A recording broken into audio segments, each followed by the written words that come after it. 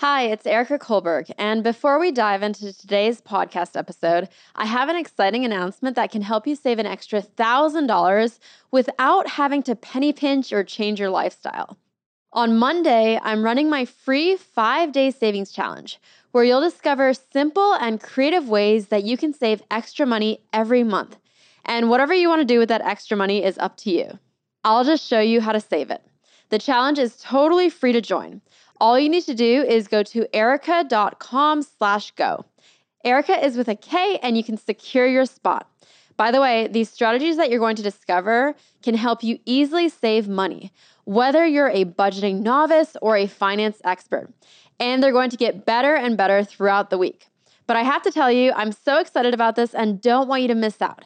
In November of last year, we ran a savings challenge and had over 200,000 people sign up. And on average, people saved $1,005 that month through what they learned in the challenge. That means our challengers collectively saved over $200 million. So trust me when I say you don't want to miss out on this one.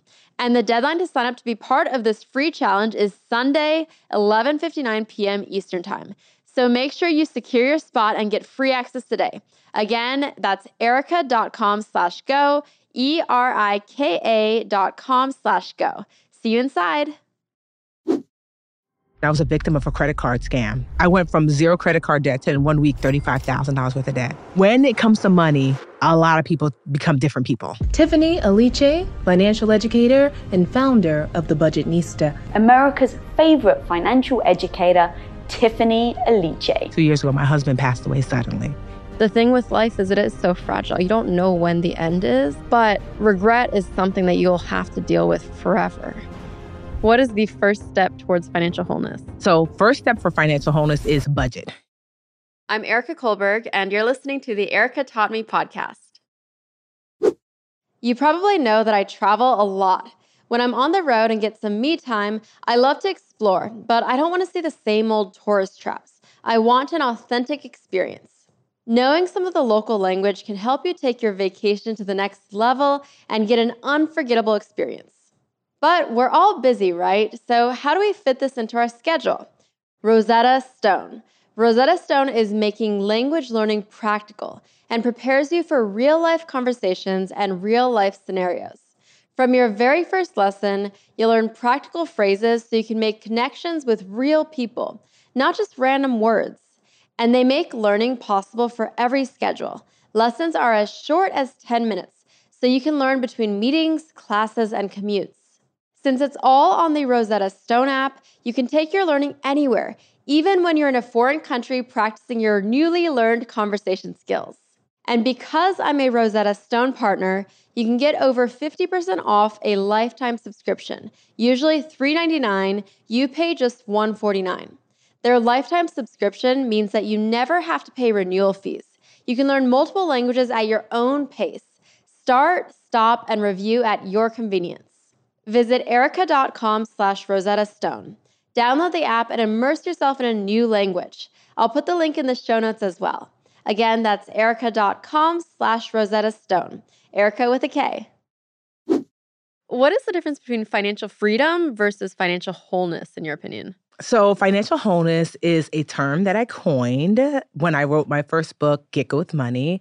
And really, I thought to myself as I was working toward financial freedom for myself, and I've been fortunate enough to do so, that, okay, now I have this kind of pile of money. I don't have to work anymore. But is that realistic for the average person? It felt like not inclusive, you know? And I used to be a school teacher for over 10 years. And when I taught to the 80%. So 10% of kids, super, super brilliant. 10% of kids are going to struggle with learning. But 80% of kids are just of average intelligence. And I thought, I want to do the same with my financial education, that I want to make sure that what I teach can be reached by the majority of the people who are listening.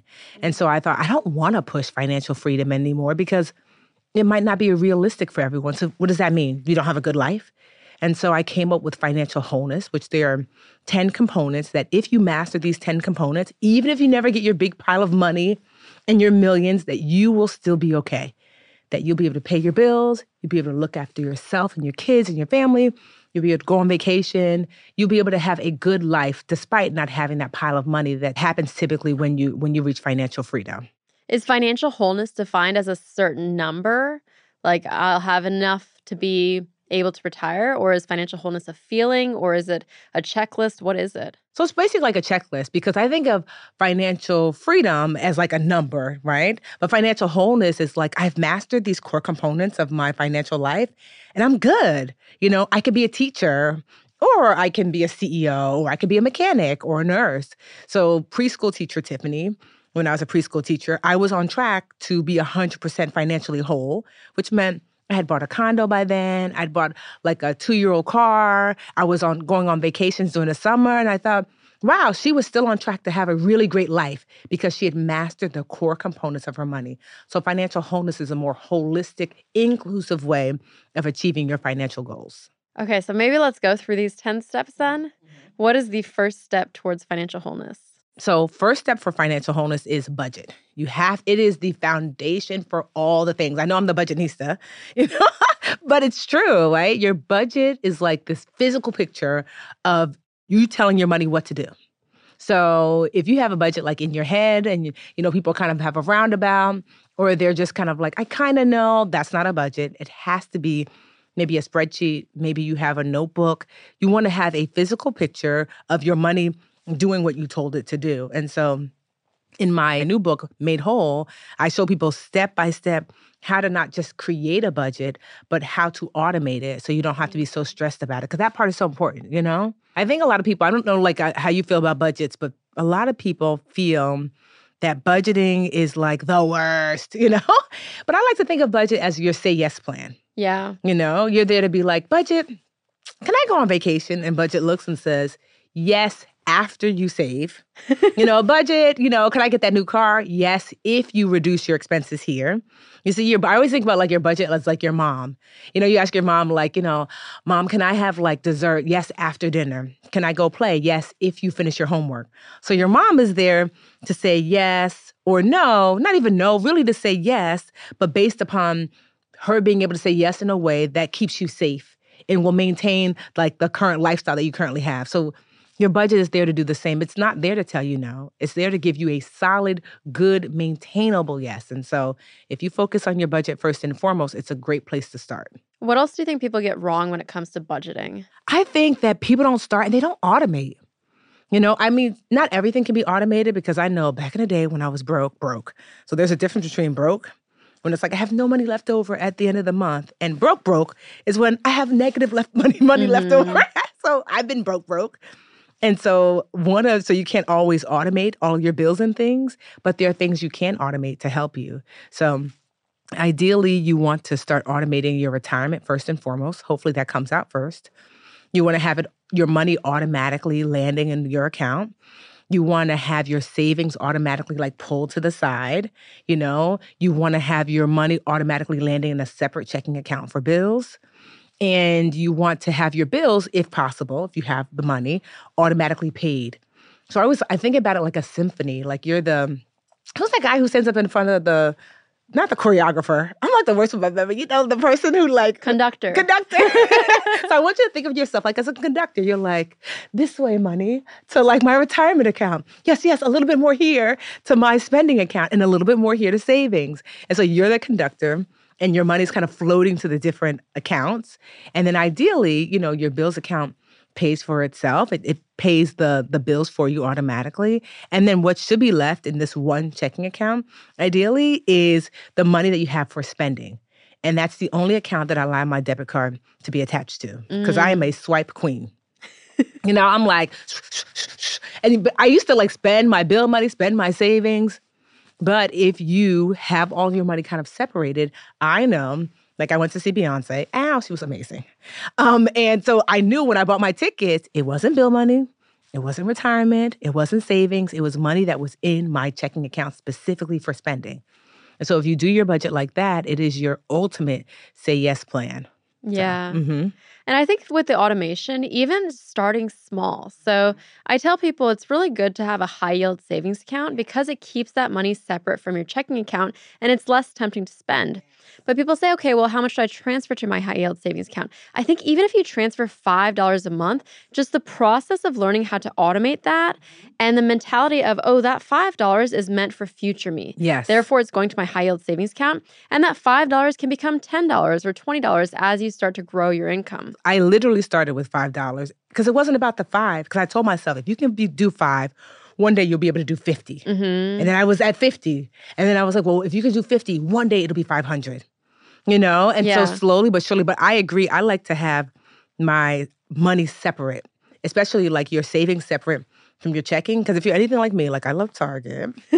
So when I go to Target, especially when I was broke, not quite broke, I would look at my checking and be like, ooh, I want this cute little Target t-shirt or whatever. And my checking is like, really? Because there's nothing here.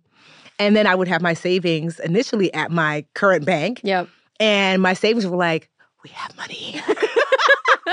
And so while they were swiping, I was making the transfer on my phone. I know. That's the worst. I know. But if your savings is at an online-only, ideally high-yield savings account, a bank, like that's not connected to your regular bank, at least it's not at the accounts are not at the same bank, you're looking at about a 24, sometimes a 72-hour wait before the money lands. So unless you have a sleeping bag, like to wait for your t-shirt, you're not getting it.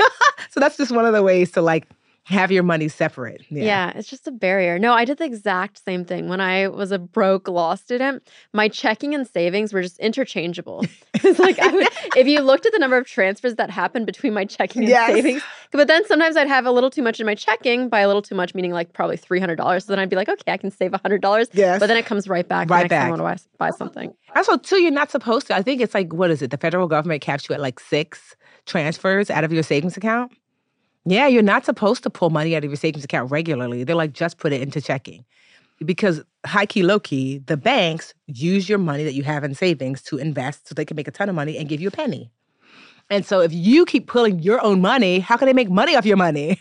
So they don't allow you to make more in a month, more than 6 transfers without getting in trouble. So you also want to be mindful of that. So having your money separate is one of the best things you could do for your budget. I love the automation. I love separating it out. What about people who say, well, how much should I be putting into my savings versus my expenses?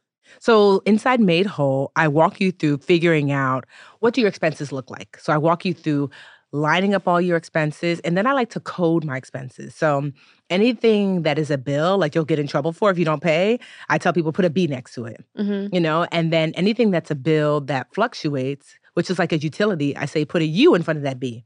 So now you have Bs, you have UBs, and anything else that's not labeled a B or UB, we label those Cs. Those are cash expenses, or I call them your choice expenses. So even though you're not going to necessarily use cash, but these are the places where you have the major choices where you can make.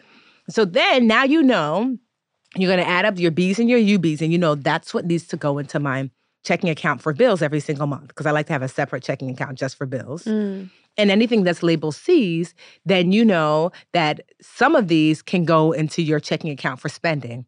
Now, if you're not saving anything, you can reduce some of your expenses in your Cs first, and then that's what you allocate to your savings account. So I like to work backwards to see where are you.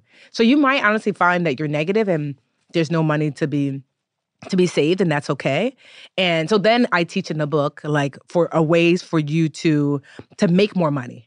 Because you can't budget your way to like everything. I'm the budgetista, but even I'm like, sometimes it's a matter of like, do I spend too much or do I not make enough? How do you know the difference? How do you figure out? So when you do that coding system, if you add up all your Bs and UBs, your bills basically, and it's way, way, way more than any of your Cs, then you probably have a don't make enough. Because basically you're like, all your expenses are bills. You're not getting your nails done, you're not getting your hair done, you're not going out. It's like, we're here now. Like all my money is going to the things I must pay for. And so if you have way more Cs, and like, your bills are 25% of your income is going toward bills, and you have a ton of Cs, you're probably just spending too much because you have a lot of expenses that are really basically your choice. Going out, grooming things, like entertainment. And so things like that, you're like, okay, I do make enough, I'm just spending too much. And so some people are kind of in the middle, but most people kind of lean heavily one way or the other. Like they either spend too much or they're not making enough. And the problem is the spend too much people, if you tell them, your budget needs to be fixed, they'll just say, I'll make more. It's like, that's not the issue. You need to spend less, And the don't make enough people, they're like, I'll just cut back. And like, that's actually not the issue. You've already cut back as much as possible. At this point, you have to make more. So identifying who you are, that way the don't make enough people, can you ask for a raise at work? I show people like how to ask for a raise, giving them a script, as well as giving them there's this thing you can create like call a Go Me file. Go Me. So anytime you do something for your company where you make them money or you save them money, you write it down like Go Me, made them $1,000, save them $2,000. So at the end of the year when you have your review, you're not really asking for a raise. You're kind of asking for like a correction of salary. And then for those people who spend too much, I show you how to go line by line and reduce some of those expenses so you can put more money into savings and investing. I love the concept of a Go Me file. I always did it at work where every month I would just write down all of my accomplishments. And the more detailed you can be, the better. So if I brought this many clients or this many, I don't know, whatever it was just helpful for me to remember at the end of the year. Also, too, it's helpful for when you sit with your supervisor, your manager, because they're not going to remember everything. And I find especially women, a guy's like, so I drank water on Thursday. As a result, the whole office is drinking water. It's like, not quite, Jeremy, but okay. Women are like, oh, yeah, I saved the company from annihilation. But, it's kind of a team effort. It's like, sis, it was you. So especially women, create that Go Me file. So that way you can remember the good things that you've done and quantify it as much as possible. But let's just say you did something like, I don't know, you took someone's shift. It might be hard to quantify how much you saved or made, but that's like, the company was able to stay open. Like, let's just say you are a barista at a bakery. And because you took someone's shift, because they were sick or whatever, they were able to stay open that day and therefore make additional income. So just keep those things in mind that you bring value. Quantify that value as much as possible. So if you ask for a raise, now asking for, because I have a company, obviously, right at the Budgetnista, like asking for a raise doesn't mean you're automatically going to get it.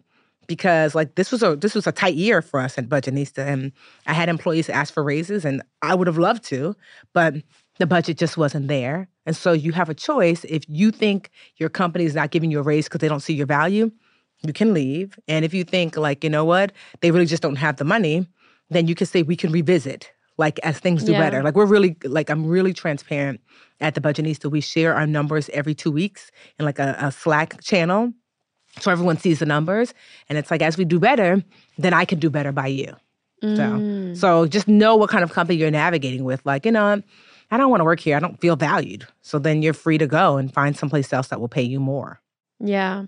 What about if people try to get a raise, are unsuccessful? What other tips do you have for them increasing their income? So there are a couple of things you can do. You can, one, find another job, get that LinkedIn dusted off and ready to go. But also, two, you might want to do like when I was teaching, I used to tutor and babysit on the side. And it was like the best because a lot of my students, I could just tutor them or babysit them.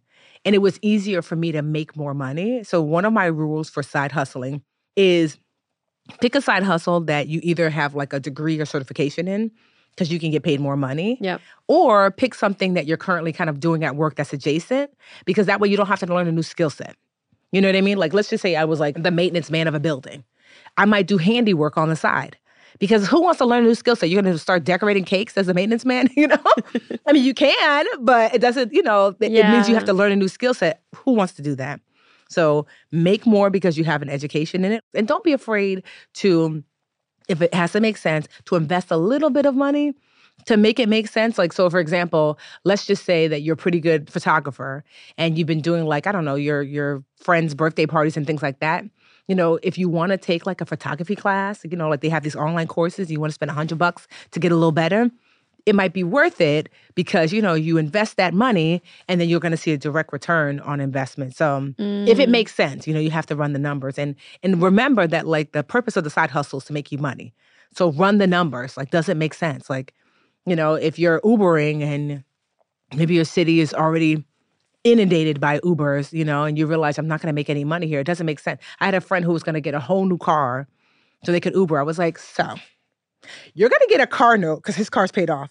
Oh. You're going to get a whole new car note so you can make money via Uber. When will you actually see the benefit? No. Make the math work. The math is not mathing. So just make sure that the math is mathing before you invest any kind of money in a side hustle. Yeah. I like that. The math is mathing.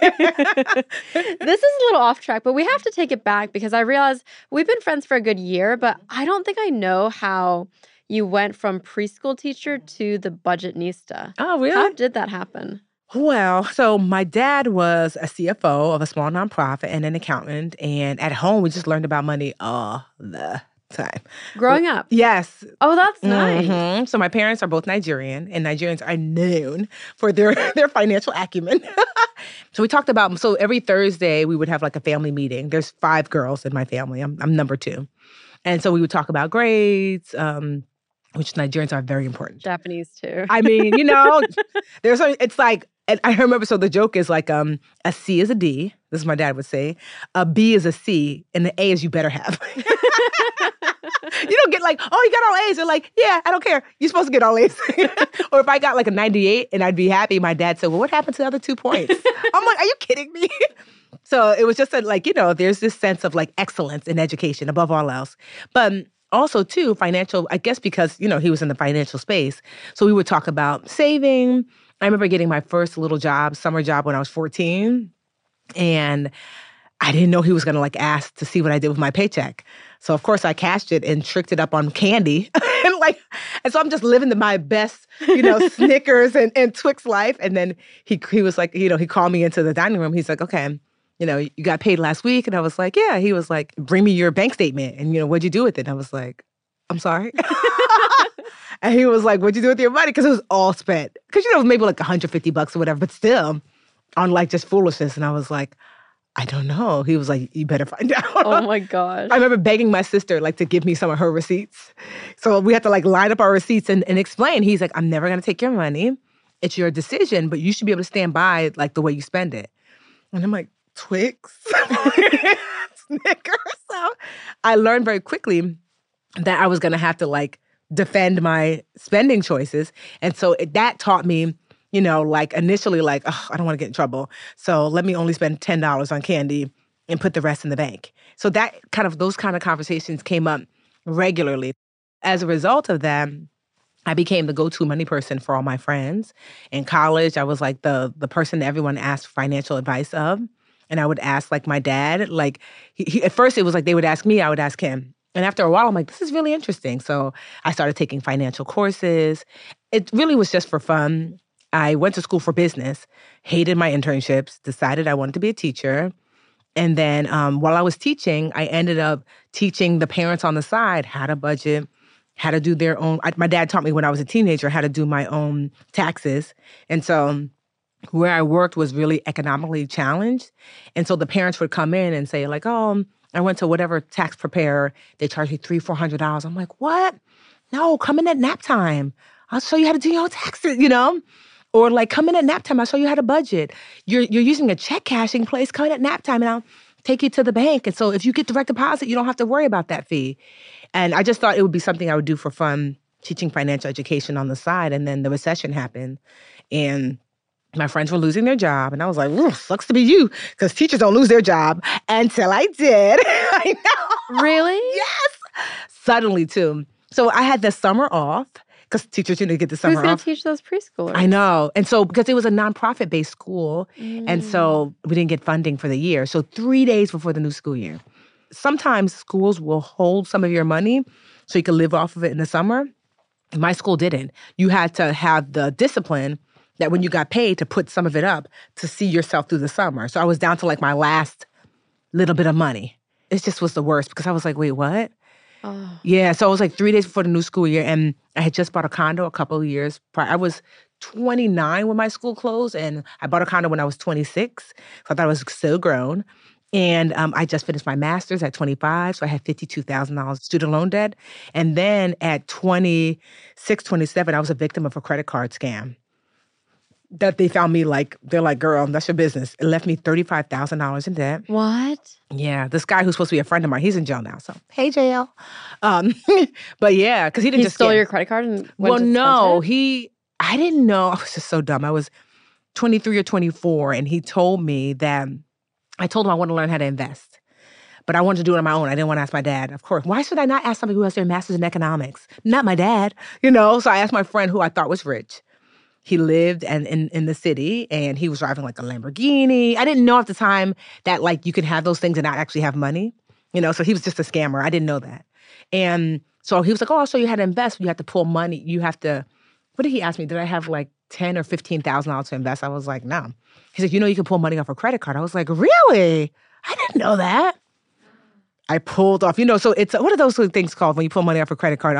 Advances? Yes. So I got an advance, which, the interest rate on those are like, just give your left pinky. But I didn't know. So I pulled the money. It was such a red flag. I remember, I must have looked like such a baby. I went to the bank to like pull money out, and they like kept me there for like an hour. They're like, "Are you okay?" I mean, you would have thought I was like... Because there's so many scams around this. And they're like, is someone like... I was like, "No, I'm fine. I'm just dumb." Pulled the money out. He quickly disappeared. And I didn't know because he told me that like the investment that we're going to invest in was going to yield, it sounds so dumb now, $2,000 a week for 2 years. And I was like, "Ooh, I'm about to be rich." Oh, no. Before that, I didn't have any credit cards. And so I started to use my credit card because I was like, well, I'm going to be rich. So I might as well just start using it. So I ran it up like I bought like a course, one of these online courses for like $10,000 to teach me how to like be even richer. Because in my mind, I wanted to retire my parents because they'd worked so hard. They had immigrated, from Nigeria here.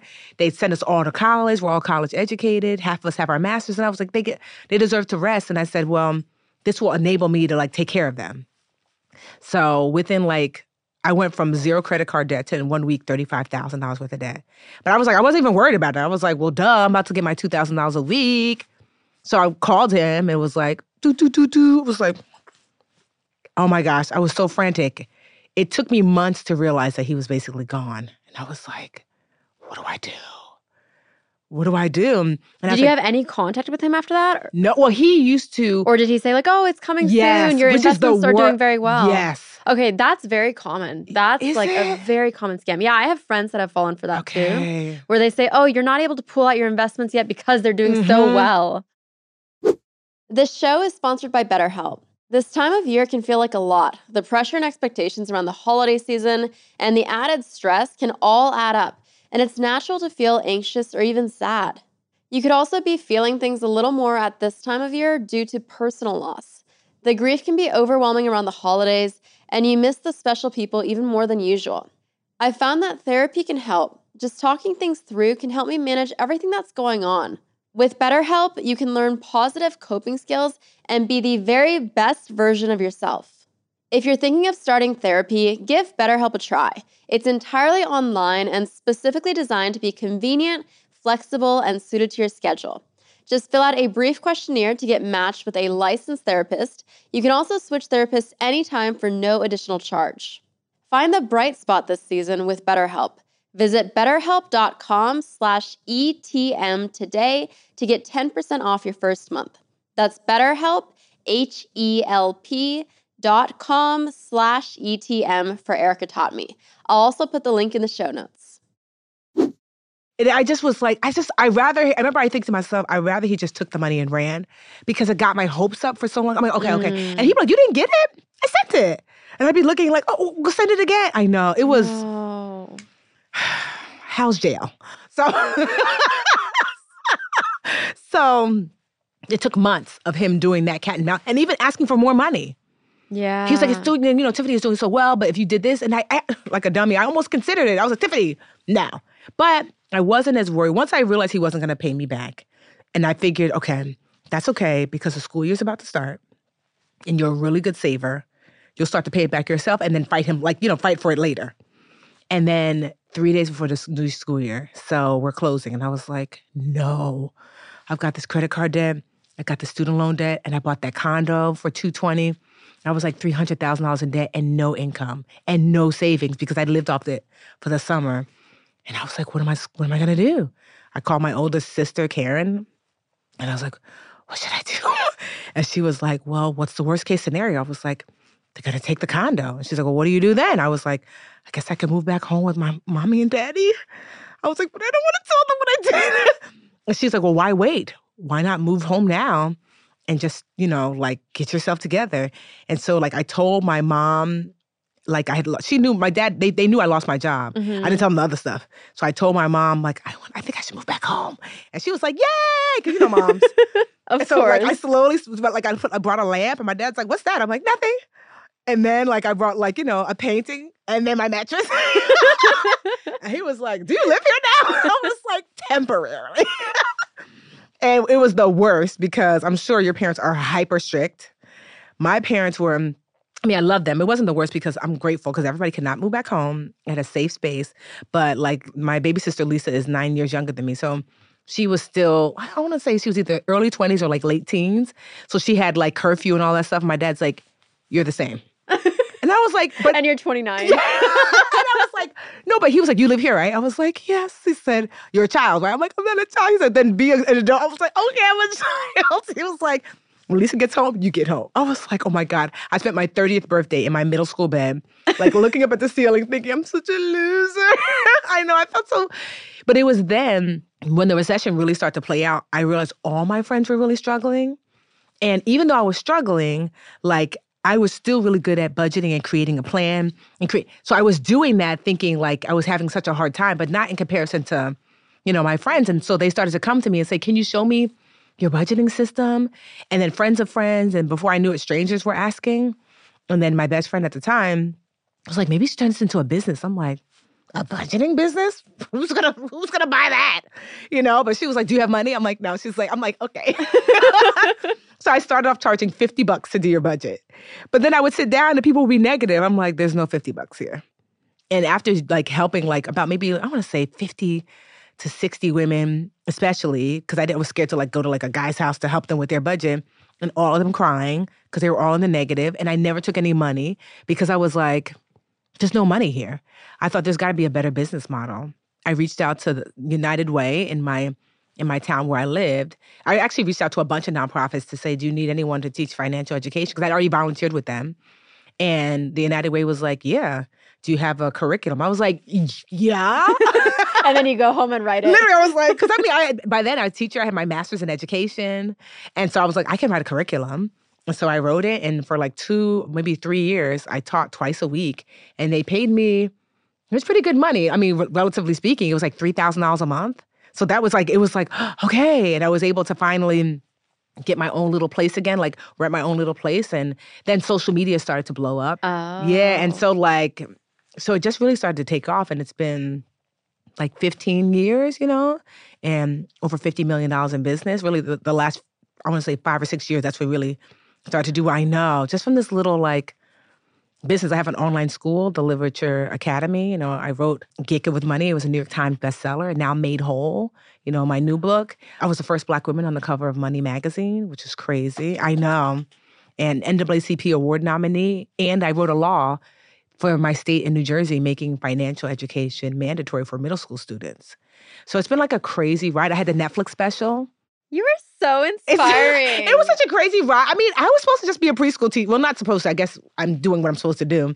But, initially I was like, I love teaching preschool. It's fun times. So that was going to be my life. I think sometimes things happen and people think, oh my gosh, woe is me. And I get it because I've been there, obviously. But you start to realize that it was this thing I needed to like this trajectory. I've helped over 2 million women.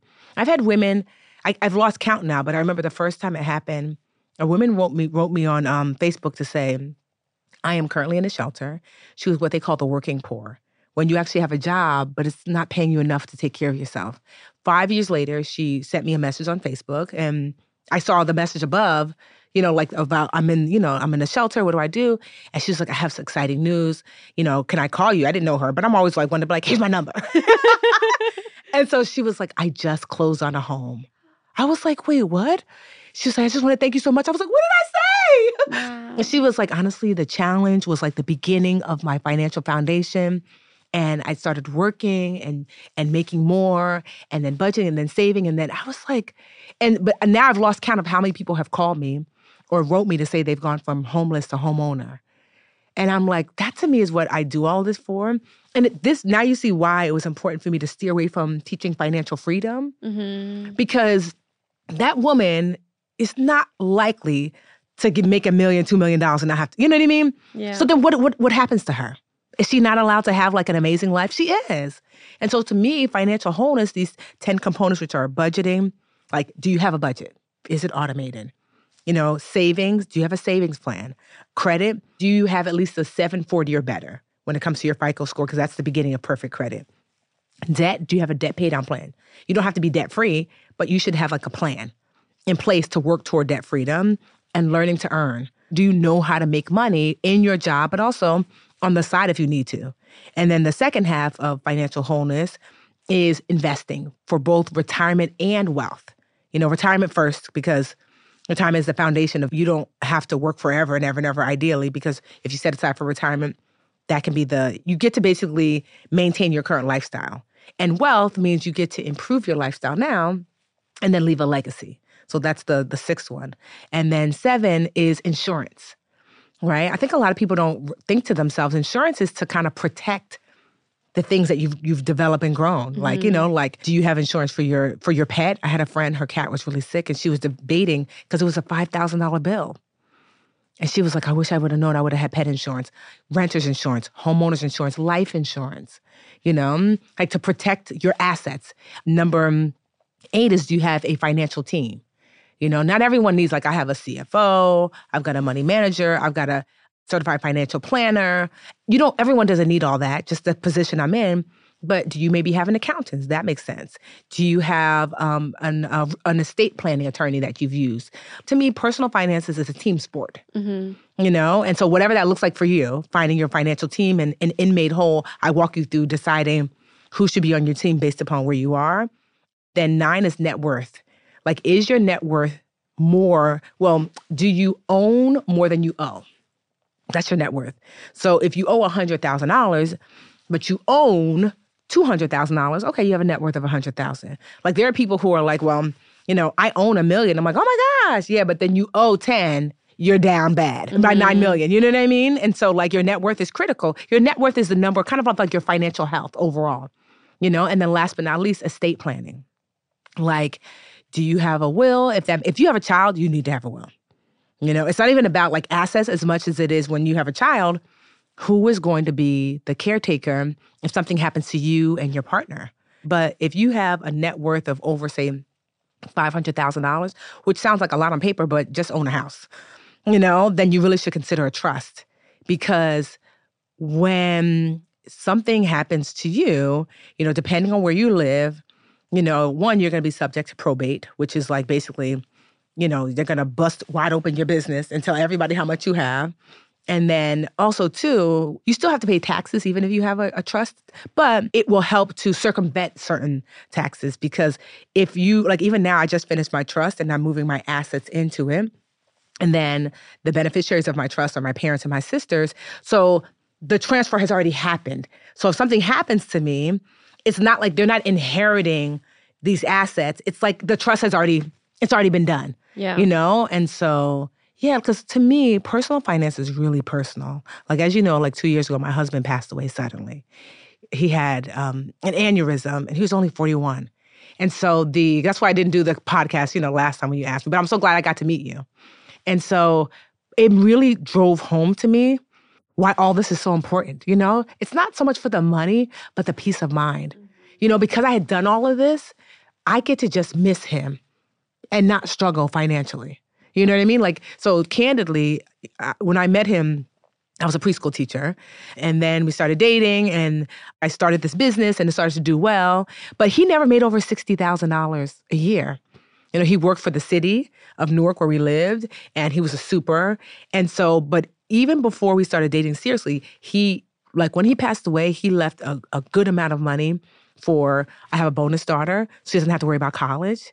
He left a good amount of money left over for us two via his pension. And he had an insurance policy externally, and he also had an insurance policy through his job. And I remember distinctly hearing him talk to his friends, like, you need to get an insurance policy. That wasn't for me, And so when I think of financial wholeness, I think of like him. Here is this regular guy making $60,000, and it's not here suddenly.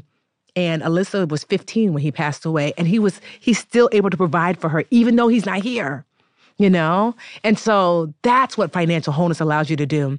That it's not that you're going to be a millionaire, but it doesn't mean that you still can't have a solid financial foundation to make sure that you and the people that you care about are okay.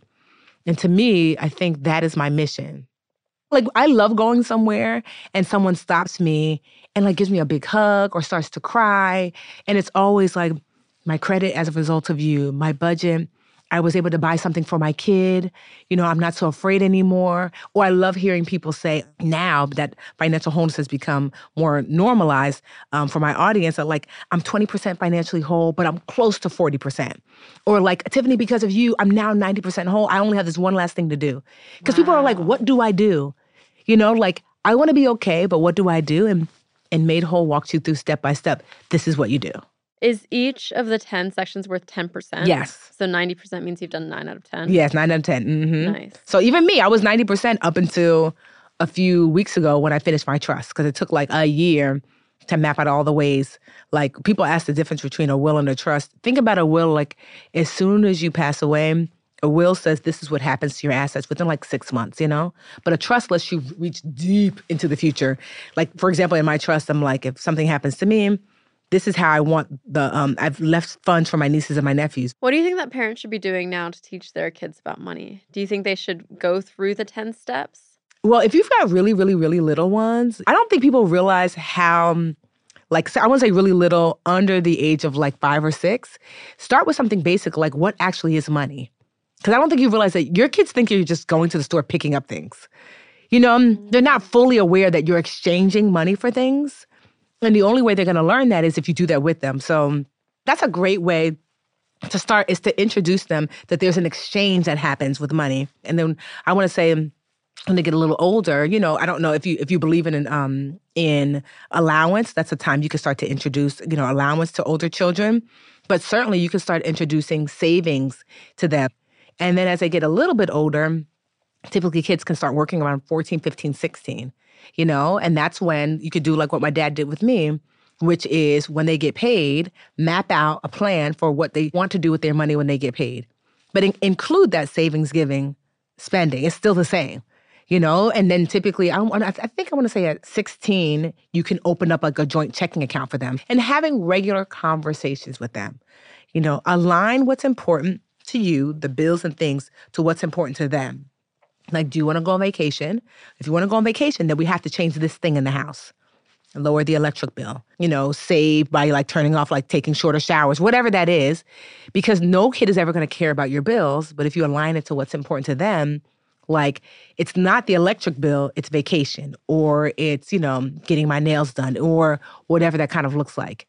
And so when you do that, then you grow these kind of like financially savvy kids. Not that like I made all the mistakes still after I left my parents' house, but I was able to fall back on the knowledge that I was taught, you know? And so I just think that I know 100% that I could not be here without those lessons. And I'd be remiss to say that my mom, because, you know, women take on the largest burden of like caring for kids oftentimes in heterosexual relationships. So my dad was like very the textbook. This is how you budget. This is how you invest. This is how you save. And my mom was very much like, when we go grocery shopping, watch how I navigate. When we're like buying clothes for 5 girls, this is how I negotiate. When we're getting your hair done, I have to, you know what I mean? So she was showing us like in the real world, this is the application of the lessons your dad is teaching you. So that was invaluable. Like, she is like when the first time I bought a car, I didn't call my dad when I was like at the dealership, and I called my mom. Because she is a master negotiator, you know? I gotta meet your parents. They sound awesome. I mean, they were really strict. I'm not gonna lie. As a kid, I was like, why me? Not so much my mom, but oh my gosh. My dad was like a iron fit. And I didn't understand then that he was just really looking to keep us safe. You know what I mean? I think he was really scared having 5 girls. Like, what can happen? You know? And so, but also that's why I remember distinctly one day he was teaching me some money lesson, and he could tell I was like, I don't care. And he's like, you have to listen, Tiffany. He said, because one day you might decide to get married. And if you do, I want you to make a decision because you want to, not because you need someone to take care of you. I remember like distinctly, I was like, because my dad was not Mr. Enlightened, and I was really surprised that he said that. He's like, I never want you to stay anywhere because you have to. And so it like made me realize like, personal finances is not just about like having this big bank account. It gives you choices. Yeah. you know? And independence and Yeah. not having to rely on someone. Yeah. Hey, it's Erica. I hope you're enjoying today's episode. Like Tiffany, I know just how important insurance can be. If the worst should happen to you, a good life insurance policy means that you can continue to take care of your loved ones, especially if they rely on your income and don't have savings of their own. But where do you start and how do you figure out what level of coverage you need? The best place to start is by considering the needs of the people who rely on you, perhaps your spouse or your children. From there, I recommend getting several quotes to find the best policy that covers your needs. You could use a free service like Policy Genius.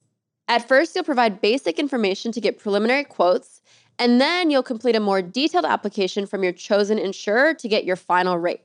To help out, we've written an article about life insurance for you to learn all the details that you need to know. The link for that is erica.com/lifeinsurance. Altogether, it's erika.com/lifeinsurance. I'll also go ahead and put the link in the show notes.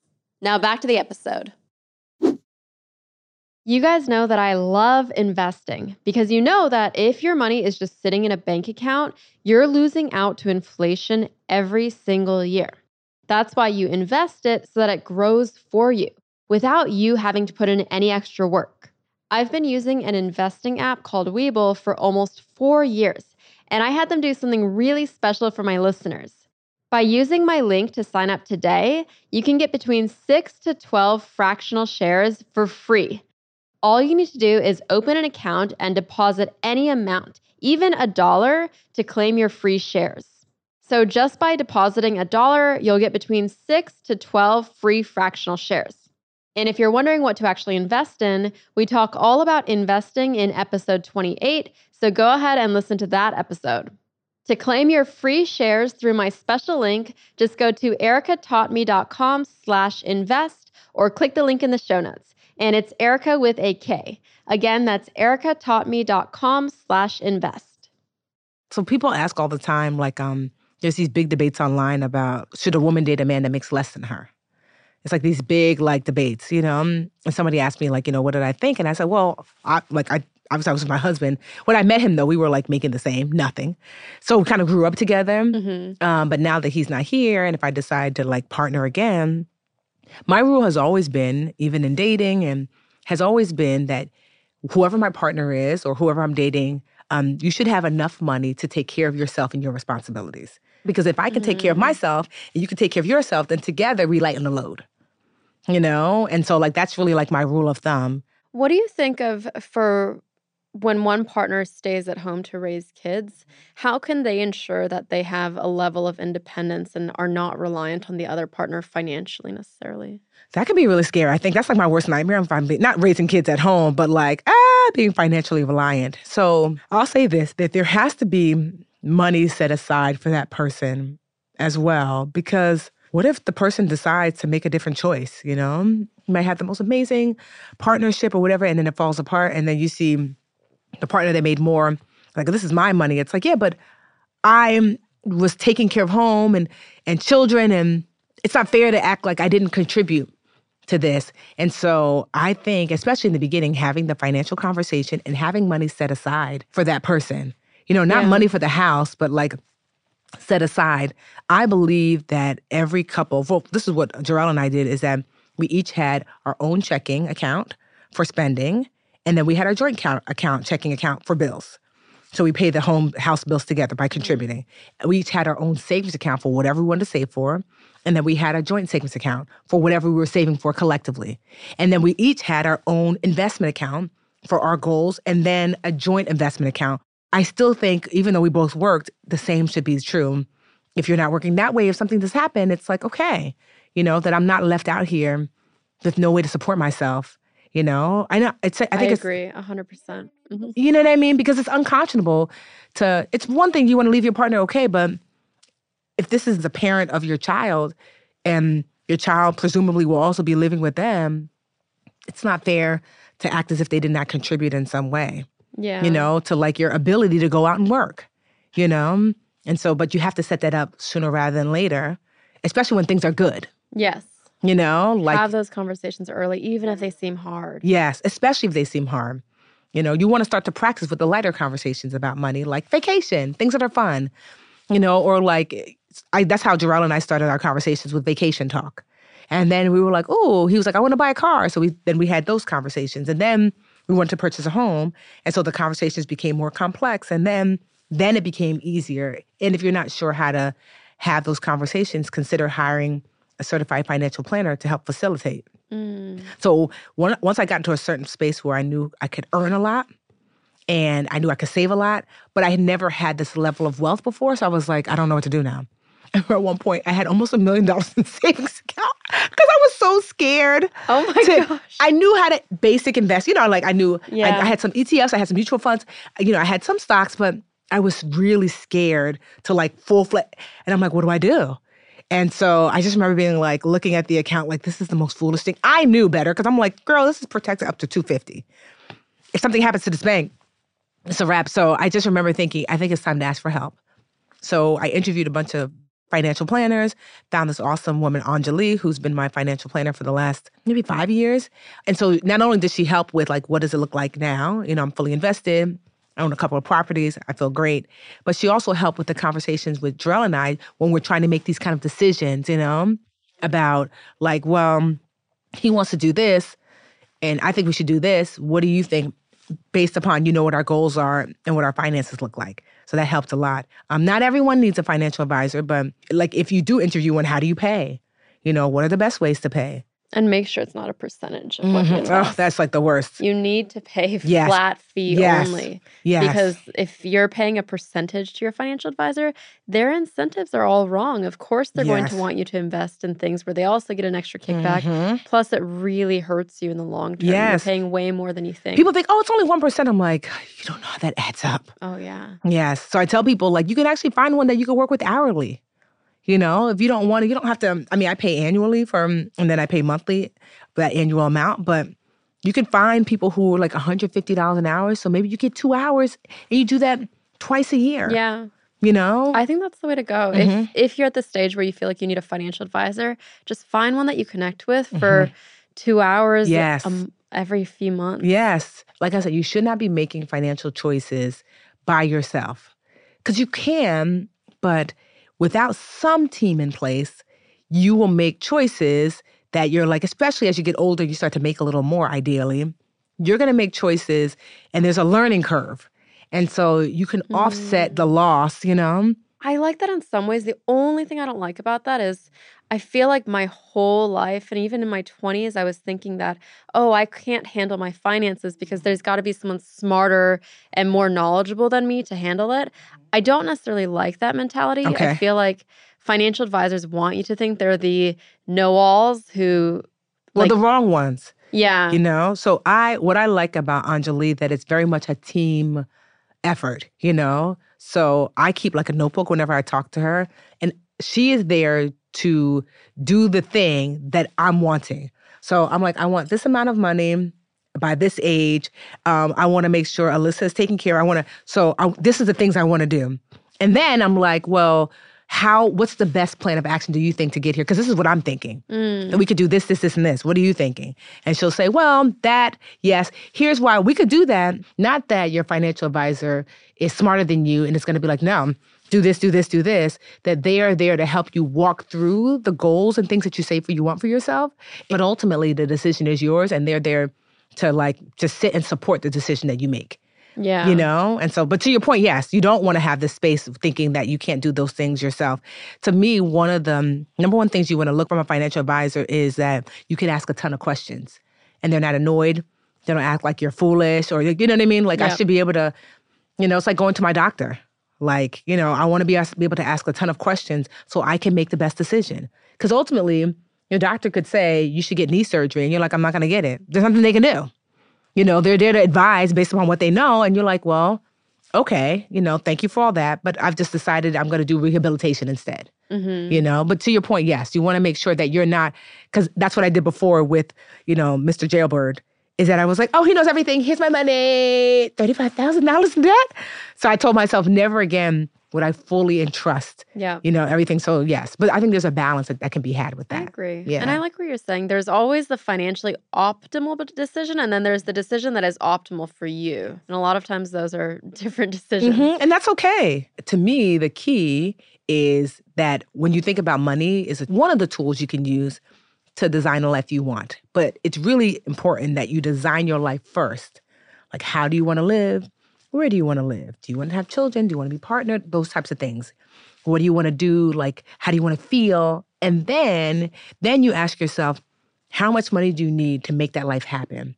If you do it the opposite way and say, I need to make this amount of money, then design the life to the money, you likely don't need as much as you think. Because the life that I'm living now, I thought that I would need to make, I don't know, hundreds of thousands, of dollars a year. But I had positioned myself in a way that I'm like, oh, like when I look at my bills, like outside of like sending money to my parents and things like that, because of the way I've been able to pay things down and not accumulate any more debt, that my life is a lot less expensive than I would have assumed, So what that allows me, though, is I'm always asking myself, Tiffany, how do you want life to go? Because as I kind of wind down, eventually I'm not going to want to do this forever. I know, okay, well, you really just have to have this level of income coming in. Like $150,000 is probably more. I spend less than $100,000 a year now. So let's just say you have $200,000, coming in. So do you really need $50 million put up? No. Maybe 5. I mean, I know these numbers sound crazy, but it helps you to decide, maybe I need $40,000 a year. So that's going to look like this. I've seen people do this. Like I have an older friend of mine, Miss Rahima. She helped to furnish my home with like a lot of her beautiful like antiques and things. And what I love about Miss Rahima is she had this beautiful store. And it was kind of like, does she even make any money here? But she's like, whatever, because she had designed the life that she wanted, which is I love to collect beautiful things, keep some of them, and the other ones I sell. And I can make a lot of money sometimes none, but I have positioned my life in a way that I don't need to make as much, to support my lifestyle. So I get to do this from a place of joy, and that's what I'm wanting. Like, what is your little boutique, that you're just like, I don't really need to make money here. If I do, that's great. But if I don't, I still have other ways that income is coming in because I've set myself up, whether it's money from the market coming in. Maybe you have like a business that gives you residual income. Maybe you have a retirement account or a pension or whatever. And so that's what I've been asking myself more and more lately. Like, how do you want life to go, Tiffany? Like, I want to spend a lot of time with my family and friends. I take like a walk every morning or like a 2-hour walk. I love that. I used to take about like a nap, like an hour nap a day. I would say every other day down now. But I want a lot of space. I actually created this thing that I think would be so helpful to those listening and you too. So my therapist, I have an amazing, amazing, amazing therapist. And she asked me some years ago, what does my perfect day look like? And I was working so much, I couldn't even wrap my mind. I'm like, what does that even mean? I couldn't wrap my mind around what that was. And then recently, over the last few weeks, I started to really, because now that I have space, like, what does a perfect day look like? And I said, one of the things on my perfect day is that I purposely move my body. Because I just love to walk or, like I'm not really a gym person, but I like to jump rope. So I'm like, okay, you purposely moved your body. Ideally outside. I saw something beautiful because I just love nature, but it could also be like the face of my niece or my nephew. I saw something beautiful. Another thing I said is that I love teaching, that I shared something, helped someone or taught someone today. Yeah, that's something like kind of like the same umbrella, that I said I loved you and I heard someone told me that they loved me. And so like, you call me your mom, hey, mommy, the day we talked, and I was like, okay, love you, bye, And so, and that was another one too, was that I talked to someone that I cared about today. Almost every day I talked to maybe 3 or 4 people, whether it's my friends or family, And so I started to add up these like amazing things. Oh, I ate something delicious that was also good for my body, Because it's like, why does everything like, I want to taste good food, but not feel like crap after. Yep. And so I just had all these things like sunshine, a big belly laugh every day. And so like, but like the ones that just come and you're just like on the phone with your best friend and because you know each other so well, she said something and then you're like literally crying tears of, so I'm like, I want a belly laugh, And a friend of mine, he did his perfect day and I said, I want to say I love you. He said, no, I want to feel loved every day. And I was like, okay. His too was like, I want to get a hug. He's got a daughter, and she's like 12, so she's like, oh, don't touch me, But he was just like, I need hugs, So creating that, I used to not be able to track whether I had a good or bad day. And looking now at my perfect day, I have near perfect days every day. Wow. Because I'm like, oh, you went for a walk. You saw that beautiful leaf. Oh my God, your best friend Linda had you in stitches this morning. You called your mom and she told you that she loved you. So all of a sudden things don't mean quite as much, because the perfect day is not about everything went according to plan. It was about these core things that make your life really worth living happened. Another component of my perfect day, now I'm just thinking about it, is I want to have time that's not allotted to anyone or anything. It's not like, I want at least an hour or two where I don't have to answer emails. I don't have to do this. There's no have to. Like, there's a time allotted for just peace. Like looking out the window, reading a book, listening to a podcast, where I'm not in the back of my mind being like, and then just some time that is not allotted to anyone or anything other than just chilling out. And when I tell you, like, I have slept better as a result of doing this perfect day. I have one of those sleep number beds. And it used to be like, you're at 40 out of 100. Like, the quality of sleep, they're like, you basically flip-flop all night. That's just stress. Yeah. And now I'm averaging like 79, 80. I'm like, woohoo! Because I'm relaxed. I'm at peace. I'm not overworking and overwhelming. Because, like, to what end? You know what I mean? For those people on the fast track to success. But to what end? What I really like about what you're saying is I feel like I'm in the stage where I'm hustling. Like, no, if I have a goalpost and I reach it, I'll make the goalpost further. And I don't feel satisfied. But I love what you're saying about financial wholeness and feeling like, okay, 100% is enough. I don't need to go for 200%. Was your money philosophy always that way? Or were the events of the past 2 years, your husband especially passing away, did that impact how you feel about money and wholeness?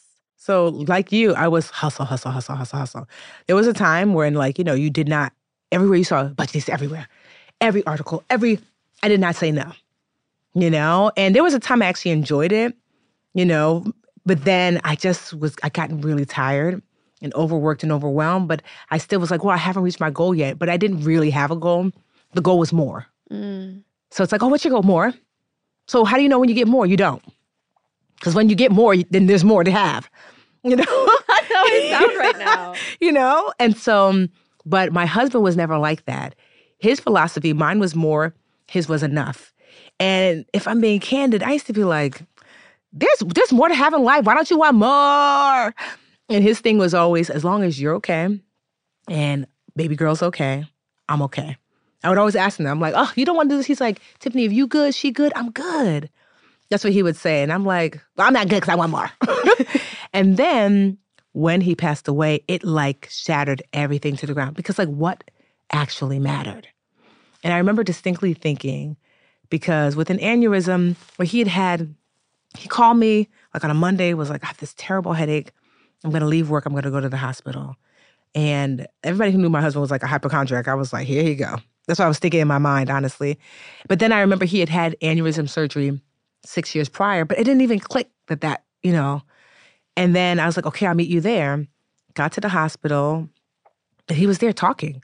And he was like, oh, my head is hurting so bad. He was in the emergency room. But in my mind, I was thinking, okay, and even if that's what this is, I started to realize maybe this is another aneurysm, but we've been here before, and I remember thinking to myself, I was already preparing. He's going to come home, he's going to be a pain in my behind because he's such a big baby, but we've been here before, and he's talking. Even the doctor came over and was like, you're in better shape than me, because with aneurysms, it's kind of like you have it and then that's it. But so if you're still talking, it had not burst. It just was like painful and it caused a really bad headache. So they did the surgery. They called me. They said everything is fine. But then it took a turn. So by the time I got to the hospital, he wasn't conscious. And I was like, wait, he's not conscious. And they raced him back for a second surgery. And things just went from like bad to worse. And I remember when I was standing by him thinking to myself, when they told us basically that he wasn't going to make it, I just remember thinking, in this moment, nothing is important. Nothing. It's just literally, I just thought to myself, connection and love, that's it. Like no budgetnista, no money, no magazines, no TV shows, nothing, And I just thought I wanted to hold on to that feeling that like this is what's most important. So it completely changed everything for me. Like after I laid him to rest, I went to Bali for 2 months because I was just like, like honestly, the business, I was just like, I don't care. Like I had a team. Thankfully, they're great, but I was like, I don't care if it burns to the ground. I can't be here, And so I went to Bali for 2 months and it was just so peaceful and beautiful. And I had to ask myself, so now what do you do? Because, you make these plans. I mean, you're married. You make these plans. And I just was like, well, now what do I do? And I knew I did not want to go back to the grind for grind's sake. Because to what end? Like literally to what end? And so that's where I've come to this space where I'm just like, it's enough, Tiffany. Like I wrote Get Good with Money. It became a New York Times bestseller. With my new book, Made Whole, of course, they're like, oh, it could be. I don't care. I mean, if it makes it, okay. But okay, if it doesn't, like, I don't know. Like, I don't need any more money. So I know I haven't put in this extra effort like I used to make sure did we make enough to pay our bills? And so make sure everybody on my team is well paid. And I made enough to pay my bills. And then it means more time with Rome and Amelia. And Lily, my niece, like I'm telling you, like I rented a vacation house in the summer and I had all my family and friends come up, at the beach because Amelia was like, we didn't go to the beach this summer. I was like, I'm going to get us a vacation house. Because that's, that's the most important. My sister Karen lives in Chicago and she was just saying, oh, I miss you guys. And I was like, okay, I'm paying for flights for all the sisters and the kids to come visit. Because I mean, like that to me, it's like, what is the money for? Yep. I'm just not subscribing to more for more sake because you don't know what life has to hold, But I do know in this moment, these are the people that I love. These are the people that I care about. And I am fortunate that I get to connect and spend time with them. And I don't want to squander that because Jarrell was here on Monday and gone on Thursday. Just like that. Like to come home and still see his shoes. And you're just like, but that doesn't make sense. Like, your side of the bed is still warm. Your shoes are still here. Your toothbrush is still here. How are you not here? I'm sorry.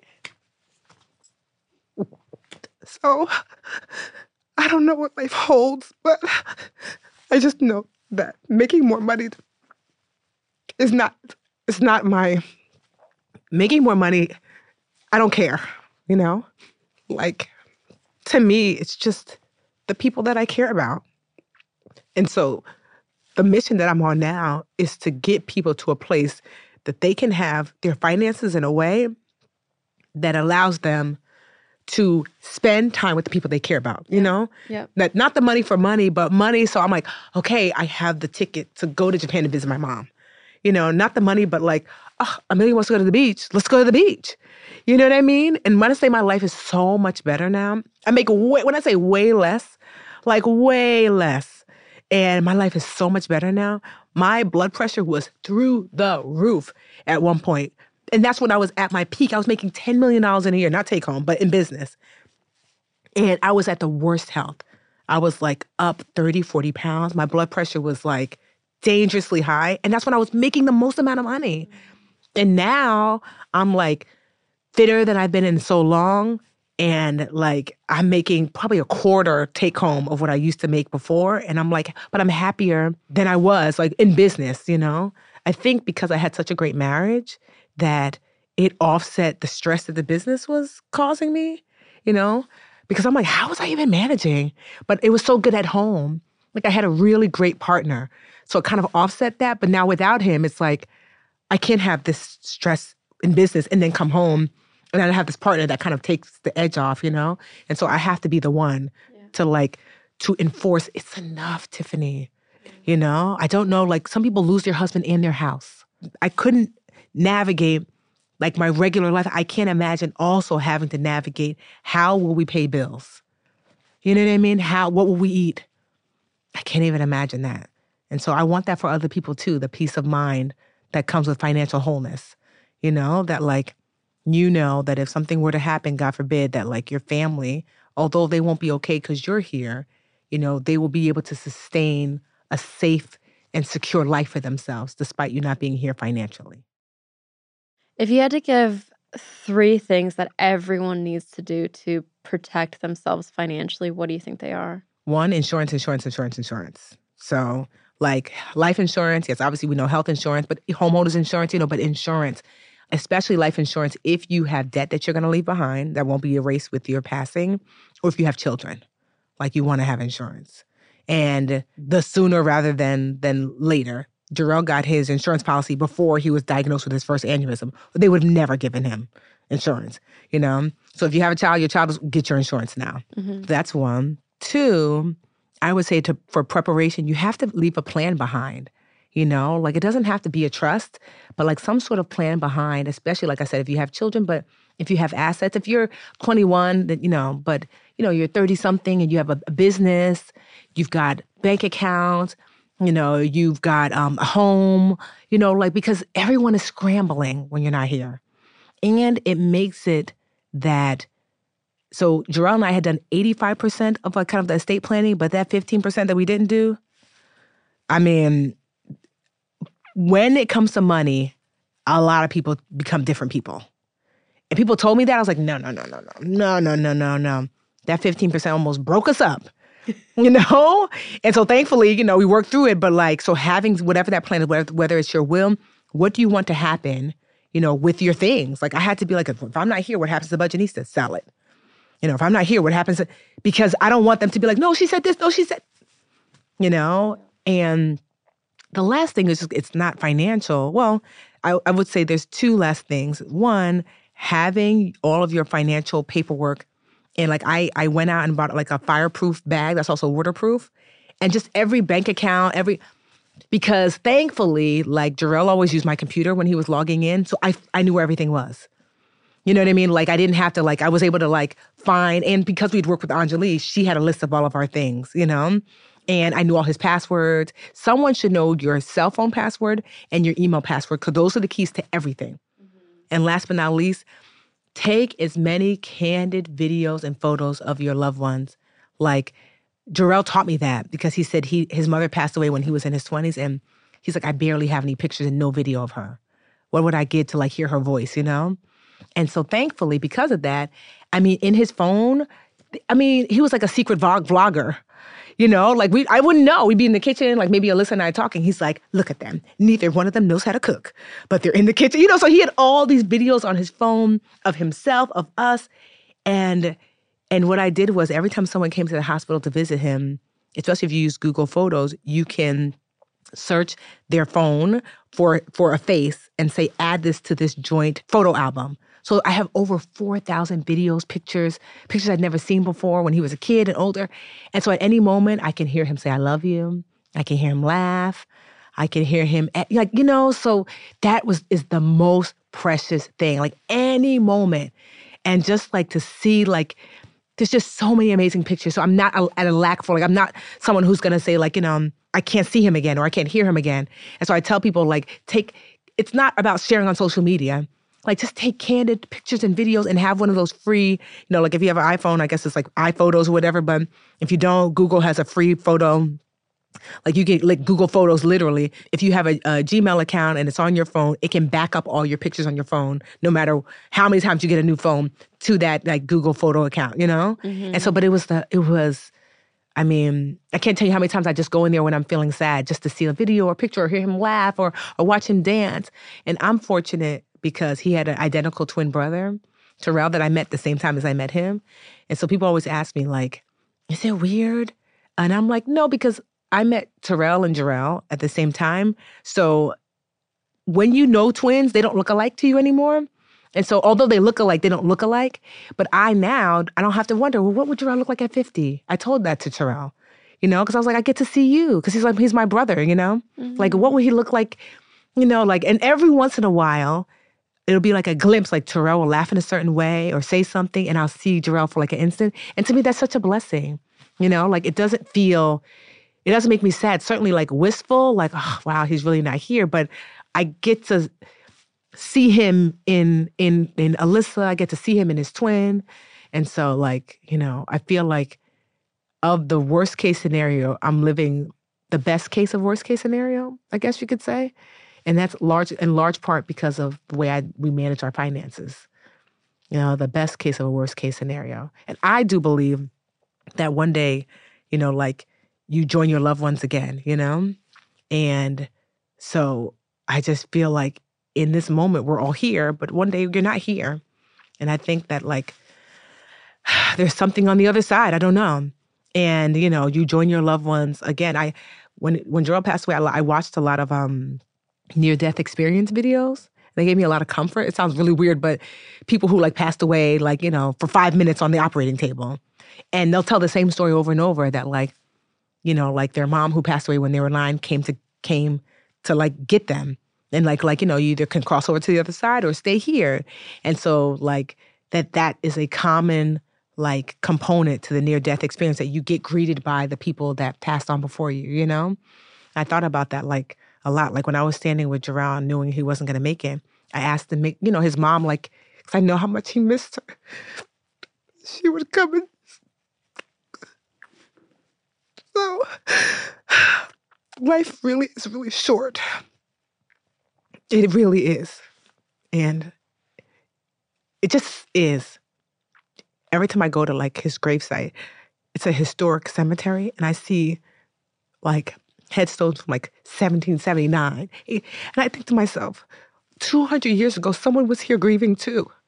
100 years ago, someone was like what I'm feeling, grief is like the most uncommon common thing. You know what I mean? Like everybody passes away eventually, but it feels like, yeah, but not my people, But it gives me, I guess, comfort to know that like, this is something that happens for everyone, and like, what can you do to minimize that? But when I go to his gravesite and I see these headstones, it makes me realize just how short of a time period we have here. And how will you spend it? Overworking and overwhelming to prove to what? To whom? Especially when you have enough. Will you spend it leaning into your family and friends and loved ones? Or will you spend it like making another $1 million or $50,000 that you don't need? How will you actually spend it? Because in 200 years, it will be your headstone that someone's looking at who doesn't even know you. And I'm just determined to spend it to the best of my ability. Spend it in the way that means the most, Yeah, just because life is so short. I don't know like what's going to happen, but I do know I'm here now. I've never been able to talk about this on the podcast, and I'll attempt, but I'm not sure I'll get through it. But the reason I'm here and have, you're so brave for being so vulnerable the way you have this podcast. I really appreciate that. It's not easy to talk about these hard things, and I think I'm very bad at talking about my emotions. But no, my epiphany, my pivotal life moment was when I was a corporate lawyer. I made a decision my grandpa was really, really sick, and my boss basically said, oh, you need to keep working. You can't go to the hospital to see him.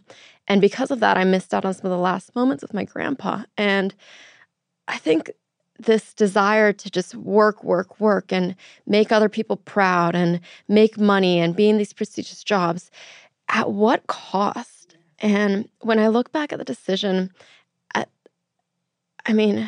I feel disappointed in myself. And I feel like there is just too much emphasis on making money and being in a prestigious job. For what, though? At what expense? And the thing with life is it is so fragile. You don't know when the end is. Yeah. But regret is something that you'll have to deal with forever. And for me, that was it. When my grandpa passed away, I said, I'm never going to do this again. I'm quitting my job. I'm going to find a way where I can impact more people, but I can also have control over my time. I don't want anyone to ever tell me again that I can't go spend time with a loved one. And I remember my boss, these were really painful words, but when I asked for this time off and he said no, he said these 10 words. He said, what do you think we pay you so much for? And it was, the implication there was like, we pay you so much so that you don't take time off. Like when a deal needs to get done, a deal needs to get done. Wow. And yeah, that's why I quit. That's why I quit being a corporate lawyer, because I couldn't do it anymore. Do you think maybe you're recreating that environment for yourself though? That's a deep question. I think, yes, I'm overworking now, but the impact that I have now, I'm helping real people. So it feels like if I take a step back, I won't be able to help as many people. When I look at the law firm, I was helping big corporations. The moment I left the law firm, they replaced me with the next bright-eyed law student. Yeah. So this is what Dr. Green, I'm not a therapist, obviously. Because I felt the same, like, I don't want to take a step back. There's so many people I'm helping. And she said, how many years of your life do you owe them? And I was like, what? She was like, you're worried about your employees, the people you're serving. So let me know now so we can start mapping out how many years of your life do you owe them? And I was like, because she's like, that's basically what you're saying. That like, she's like, I'm all for doing good work, but in a way that doesn't take away from your own health and happiness. Because what you're saying is that like, in an effort to help other people, I don't get to be happy too, or I don't get to feel like, okay, you know what I mean? Like, so I'm saying like, I will sacrifice and martyr myself to make sure everybody else is okay. So she was like, that's basically you giving them years of your life. So how many years do you think? 10 years, 20? And I was just like, I don't want to live like that. And she was just like, so it doesn't mean that you won't be of service. It just means you get to decide whenever you're ready or whatever that looks like, that service and serving doesn't have to look like overwork and overwhelm. It doesn't. It doesn't. You know what I mean? Like you will, just because of the nature of who you are, you will still be impactful. But you also get to enjoy too, And that's why I could tell because you have such a giving heart. I know. Because it's like, but I just want to, it's like, yes, but it's like you're trying to create this beautiful thing for people, but you also get to eat at that same dinner table. You're like in the kitchen cooking, everybody's eating, everybody's happy, and you're like, I haven't had one bite. It's like, no, you get to sit down and eat too. So that same service and giving and what you're doing for everyone else, you also get to enjoy that too. So don't forget that like Erica deserves, and I hope that you give yourself grace and space because your boss was terrible, and like, I don't know that I would have made a different choice either, You were young and, and so now you know that that's not going to like happen, at least in that way. But it's very easy for us to recreate, with our own justification of like, I'm doing this good work. So that means it's okay. The work is enough. I actually don't have to be okay, but that's actually not true. You can do the work and be okay. The work might look different. It might look like not as busy. It might not look as quote unquote prestigious, but you get to be okay too, Erica. You do. I love that. I love this so much. I'm very grateful for you for being so vulnerable and inspiring and everything that you are. Well, thank you for having me on because I know like this is your baby, so I don't take it lightly to be invited to be here. So no, it's the honor. I'm so honored. We have a closing tradition. Okay. The podcast is called Erica Taught Me, but really today is all about Tiffany Taught Me. So what do you want people to walk away saying? Tiffany taught me this. Tiffany taught me to understand what enough really looks like. Thank you so much. No, you're welcome. If you've enjoyed the episode, please take a moment to leave a review. It really helps support what we're doing. Thanks for listening, and I'll talk to you next Tuesday on a brand new episode of Erica Taught Me.